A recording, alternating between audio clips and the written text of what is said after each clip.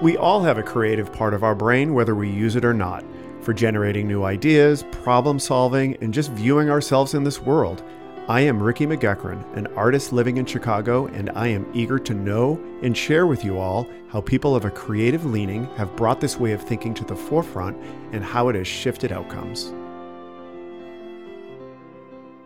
Daniel Sroka's art helps grow the seemingly insignificant common experiences we regularly have in nature into something deeper and personal. His work, found at danielsroka.com, is truly incredible. Daniel and I sat down a few months back and spoke about his process and the business of creativity. I am an abstract nature photographer, and I specialize in working with everyday parts of nature that you encounter.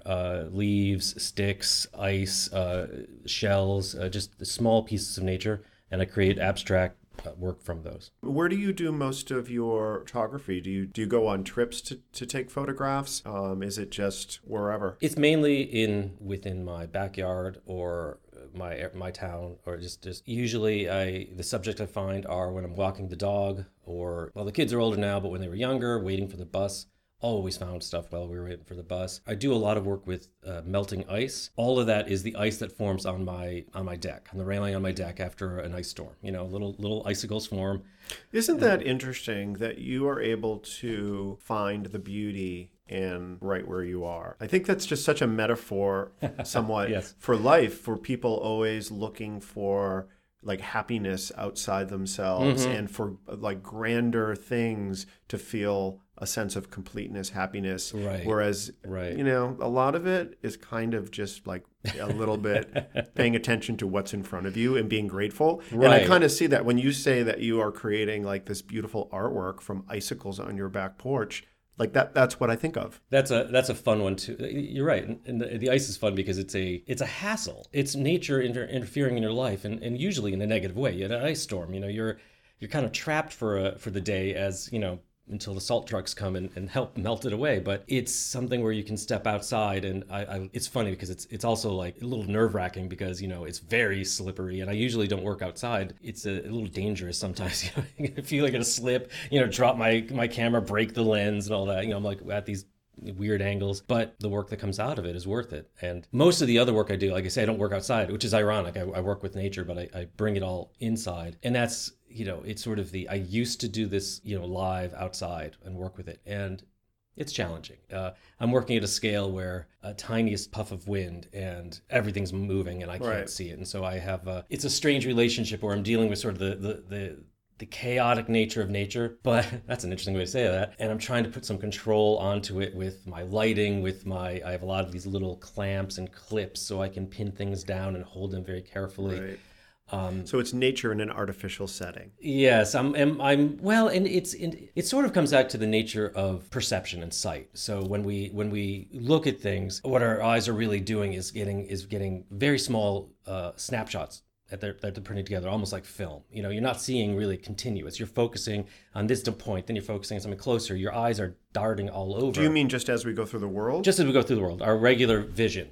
And when you look at something, like you pick up a leaf and you look at it, you're like doing these little snapshots of what you're seeing, and you're assembling them together to form the image of the whole in your mind. And so if I was just working with the leaf and trying to capture a picture alone, it wouldn't actually look right. I think it wouldn't really represent what your mind is seeing. So by actually holding it down and really taking that moment to kind of focus on something, it's sort of it's an artificial way of pausing perception for a second and saying, here's this one element that normally you get a glimpse of, and I'm trying to take more time to really see deeply. It's hard talking about the process that you just do intuitively. It's hard to put into words just what your reaction. I see something and then it becomes a muscle memory almost of how I move the camera or the lights and how I just work with that leaf in my camera. I have to stop myself and be a little conscious of like, wait, what am I doing here? Because I'll just get into sort of this automatic dance with it where I'm rotating this, I'm adjusting the position of the light, trying to get a shadow a certain way, and you get into this motion, and it's very instinctive. Out comes something, and then you stop and go, "Whoa, that was good. I like that. How did I do that? How did I get there?" It's like it's like walking through the woods and you just not paying attention, and you find yourself somewhere and you go, "Wait, how did I get here? Yeah, how did I get here, and how do I get back if I want to?" So that's a lot of the challenge. Is like some of my best pieces. I'll pick up a leaf, see it, know what I want to do with it in just an instant, and then do it, and then later go, I want to adjust that. I want to do that a little bit differently, and then I have to find my way, through that path back to that spot. We're here at the SEA conference, which is, what does SEA stand for? Self-employment in the arts. Okay, so you are talking to people that are looking to be self-employed in the arts, and you spoke to them yesterday. Is that accurate? Yes. What's the general message? Are you doing one-on-ones, or are you doing did you do like a presentation type thing? No, I didn't do a presentation yet. Not ready for that. I've been on panels and one-on-one conferences and roundtable where 5 or 6 people sat with me and we talked about issues. What is your general what are you bringing to this? At Sure. a high level? The basics is, whenever I meet somebody who's an artist who wants to make a living, the first thing you have to understand is art. It might be a calling. It might be, a lot of people, when they get into art, they get into it because they love this idea of it's something different from the rest of the world. You've been called to do it. It's a talent. They enjoy that sort of specialness of it. Sure. But if you want to make a living from it, you have to kind of bring in not the dirty nature, but you have to bring in the business side of it. Of course. And I find that I've talked to a lot of artists, and some people get that immediately, go, okay, I understand. It's a business. And some people have a hard time accepting the idea of that their art has to be thought of as a business. And so a lot of what I try to talk about is just embracing this idea that, yes, you're an artist, but learn the language of business. If you want to make a living being a creative person, so if you want to do this for your livelihood, you need to make money. To make money, you have to have a business. And a business is just a series of tools, language. It's a metaphor almost that you can embrace to help take your art and use it to create this livelihood. Okay. So it's not something to be afraid of. You're not selling out, any of those things that people kind of come up with. Sure. The musician who does a jingle for some business and he sold out. It's like, no, he was smart. He made some money. He has talent. He used it, and now he can continue to make his music. It's embracing it. And at this conference, it's great. Everyone here, they signed up. They know they're here about being self-employed. Yeah. And so everyone's very much into that. And it's just kind of explaining what that means, because sometimes it's a little tricky. So, your art is, if you think about it, it's a product. And your collectors, as you say in the art world, they're customers. A gallery, it's a store, Mm-hmm. And if you start, and the interesting thing about it is using the language of business, it starts to puncture a lot of the scary, pompous, difficult parts of the art world. Like, as an artist, you're told, you have to get a gallery to represent you. You need collectors. You need all this stuff. And it's a very intimidating thing. And it's a store and it's customers. And once you start thinking of it that way, it's like, okay, well, how do you reach a customer? Well, yesterday we were talking about how do you market your work? How do you brand yourself? And you could see an artist kind of cringing. I'm not a product. I don't brand myself. But all branding is how do you talk about your work, and how do you talk about your customer? How do you introduce your work to them in a way that's relevant to them so that they understand it? Do you think that this whole idea of thinking of what you do as a business, like that seems intuitive to me, but I do find that some people in this new creative art world that I've recently kind of got into, I do feel that there are some people that aren't. I don't like marketing myself, and that seems so strange to me. Yes, it seems so strange because if you were doing anything else, it's understood that you would have to market yourself. Right. So, do you feel like that is in the creative world that is a specific place where there is pushback on that? I think so. I think a lot of times people get involved in the arts and creative work because they don't want to deal with the businessy world. They're turned off by it. And there's a lot to be turned off if you think about business in general. It is, it's easy to point out to negative examples of businesses and I think there's a reaction to that. And I think some of it is the culture also of art and of creative spaces where there is often just this embrace of this image of you're separate from the mercantile nature of society. You're not a hermit, but you're just separate from it, and you're rising above it. And I think some people get really attracted to that identity. Yeah, this reminds me, I just had this idea that came into my head because I went to school for engineering. And when I graduated, most of the kids that I was in school with, they were pursuing engineering roles. I was pursuing a sales and marketing role for whatever reason. But to me, I'm realizing it's kind of the same thing. I'm thinking, like, if you just want to be into science and you just get a job as a research scientist, I don't want to fuss with the business part. Right. It's kind of the same. It's the same thing. Yes, it is. You're right. That's a good point. That it is just that nature of the pure creative, and engineering being a creative act as well. Like anything where you just want to focus on the making of something as opposed to the business side, which is the selling and the marketing. And when I was in internet consulting, I worked for big agencies where we would do e-commerce projects, and we would have creative people. I would work with visual designers and copywriters, and a lot of those, they were all very young, but they weren't interested in dealing with the client or dealing with anything of that. They wanted to do, many of them would, but some of them were just focused on, and even the developers that I worked with, they were just focused on the development. I don't want to talk to the client. So I'm realizing it actually is all kind of the same thing. But when you're an entrepreneur as an artist and you're creating, assets, creative assets that you make yourself, you can't, that's another thing because you have to find a way to sell it. Well, the challenge, I think, I've worked with a lot of coders, and a lot of them, they don't want to give me the problem to solve and I will solve it. And they want that focus. Advantage of being a coder or being an engineer is there's industries that are designed to allow you to do that. And be successful and make money and have a career path. There is a job path for being a coder where you just code. Yep. That's much more difficult for the art space. It's very hard to find a place where I just want to paint. Great, we'll pay you. Just paint for us and we'll pay you. Unless you work for Disney World. I was just there, and they had a lot of stuff in their parks that I'm thinking these are creative production jobs. Are probably great. They probably don't make a lot of money, but they were huge. Beautiful murals. Yes. I went in the Mexico pavilion in Epcot, and they had all of this hand painted stuff in this ride. It was like a boat ride, and I'm like, this was an amazing job for someone who went to art school, and it must have been incredible. And there was all kinds of stuff like that, but I don't know if there's a lot of jobs like that. The challenge is. This is the part maybe where the artist way of thinking is different from engineering or from coding.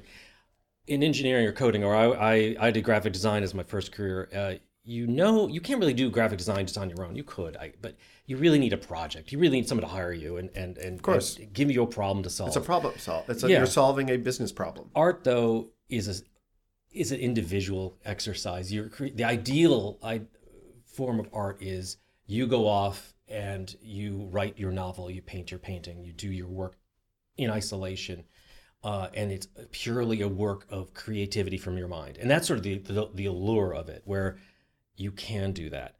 So even if you went to work for Disney or movie production, Weta Studios down in New Zealand, who did the Lord of the Rings movies, you watch the videos on those artists. It's someone else's vision. You're working towards someone else's vision. Yeah. They are amazingly talented, but you have to sort of say, I'm going to work for someone else.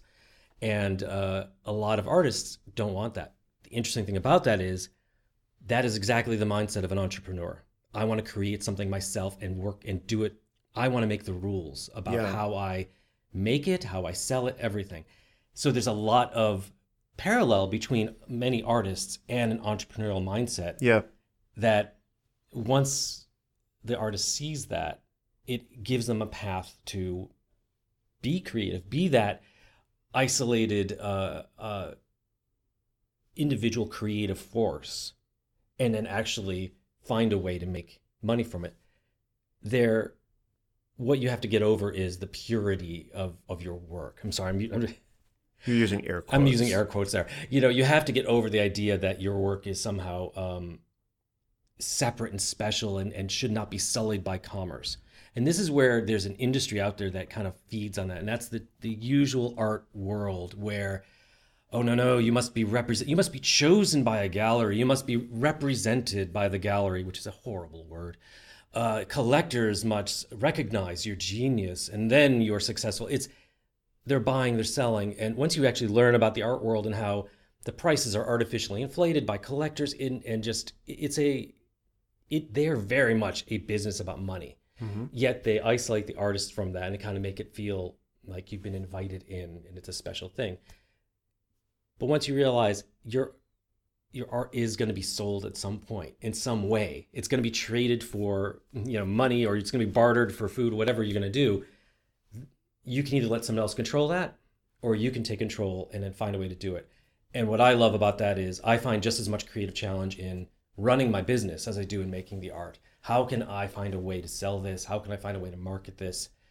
How can I make a business that's interesting and just as exciting for me to do as my art is? And that's when you do that. I mean, it's great. I spent this past month I spent a lot of time working on my contact database. All my list of all the people I market to and reach out to, and just coding the back end of my database to make some tools for myself to see who I need to reach out to, who hasn't responded in a while, what materials I've sent to who. And having fun. You're having fun with it. I'm loving it. I learned, I learned some new techniques and some new tools. I just read a book about writing business plans for retail stores.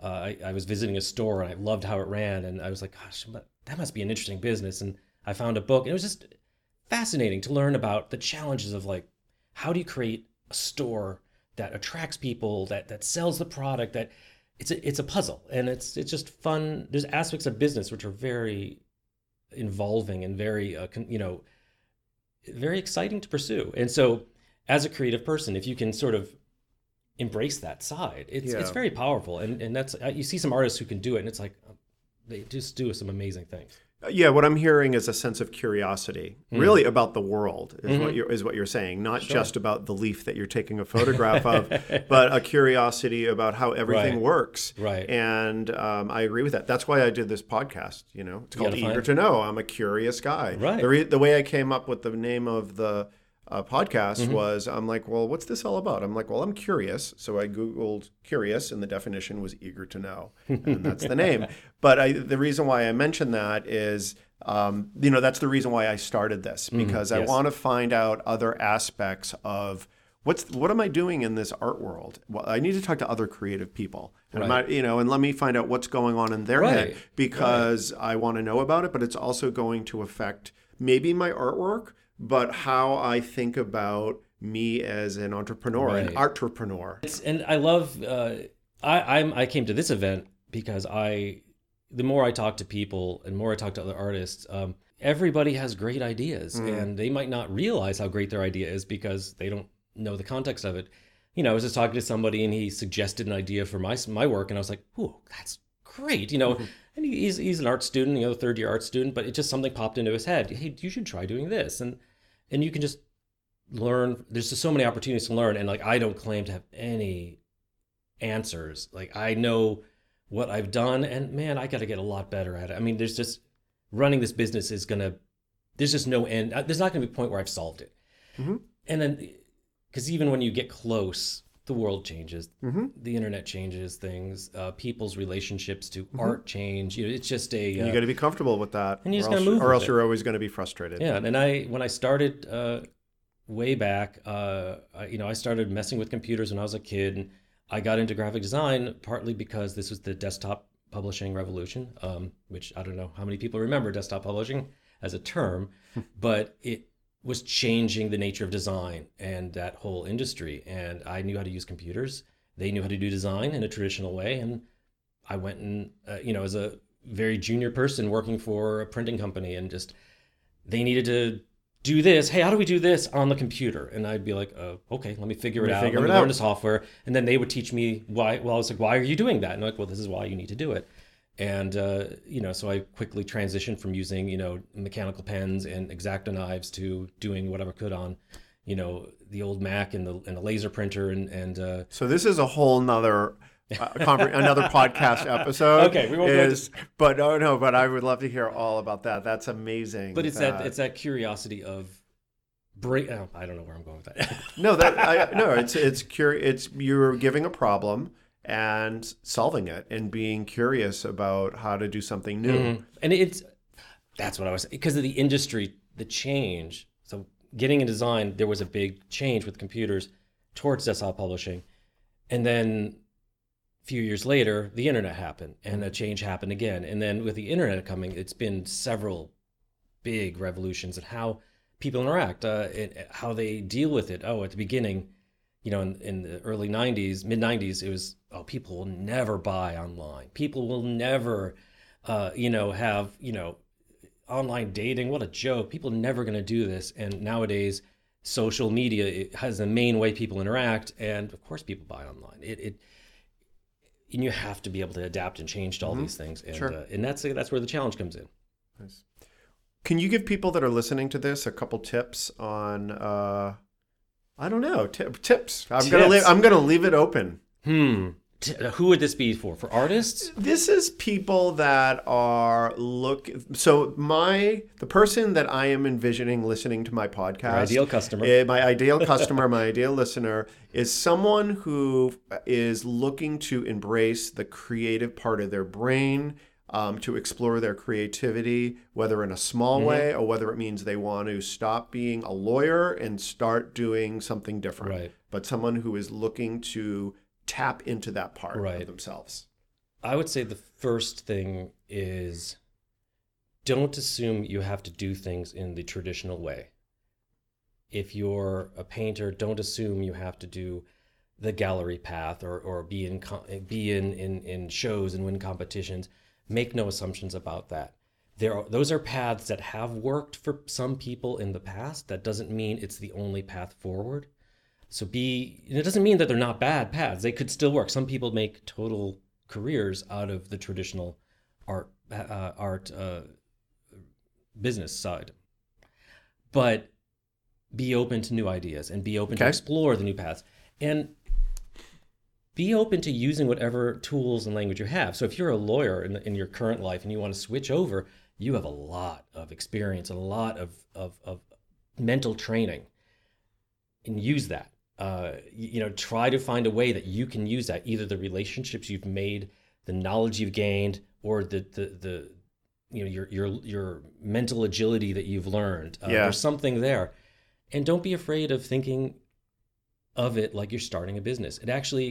The language of business, the metaphor of it is so powerful because it gives you a way to think about what you're doing that's a little less intimidating. If you go to someone and say, I'm quitting my job, I've been a lawyer, I'm going to go and be an artist.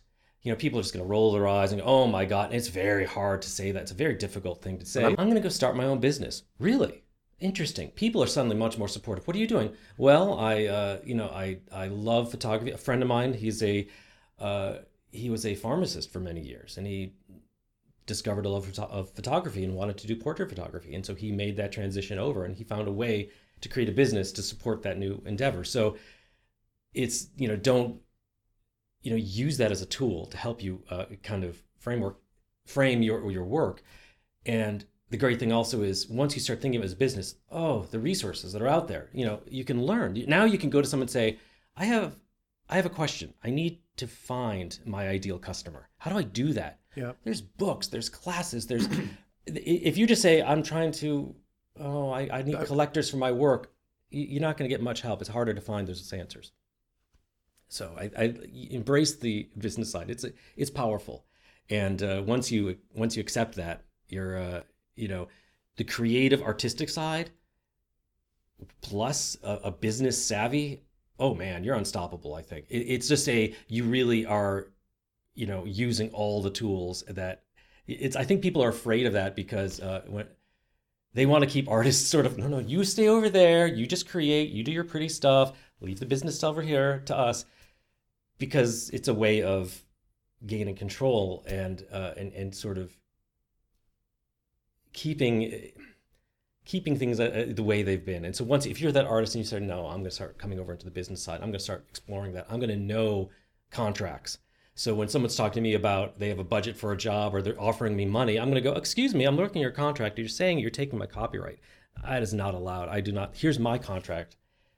And it stops them. And the great thing is, it's almost everyone I've worked with, once they understand you're an artist who can talk business, oh, they love it. Like, I get most of my clients, most of my most loyal customers are, they just tell me, it's like, oh, we started working with you because you returned our phone calls, you sent our emails, you gave us prices when we asked, you gave us invoices when we needed them, you delivered the art on time, just basic stuff. Yeah. And they say, you don't understand how rare that is.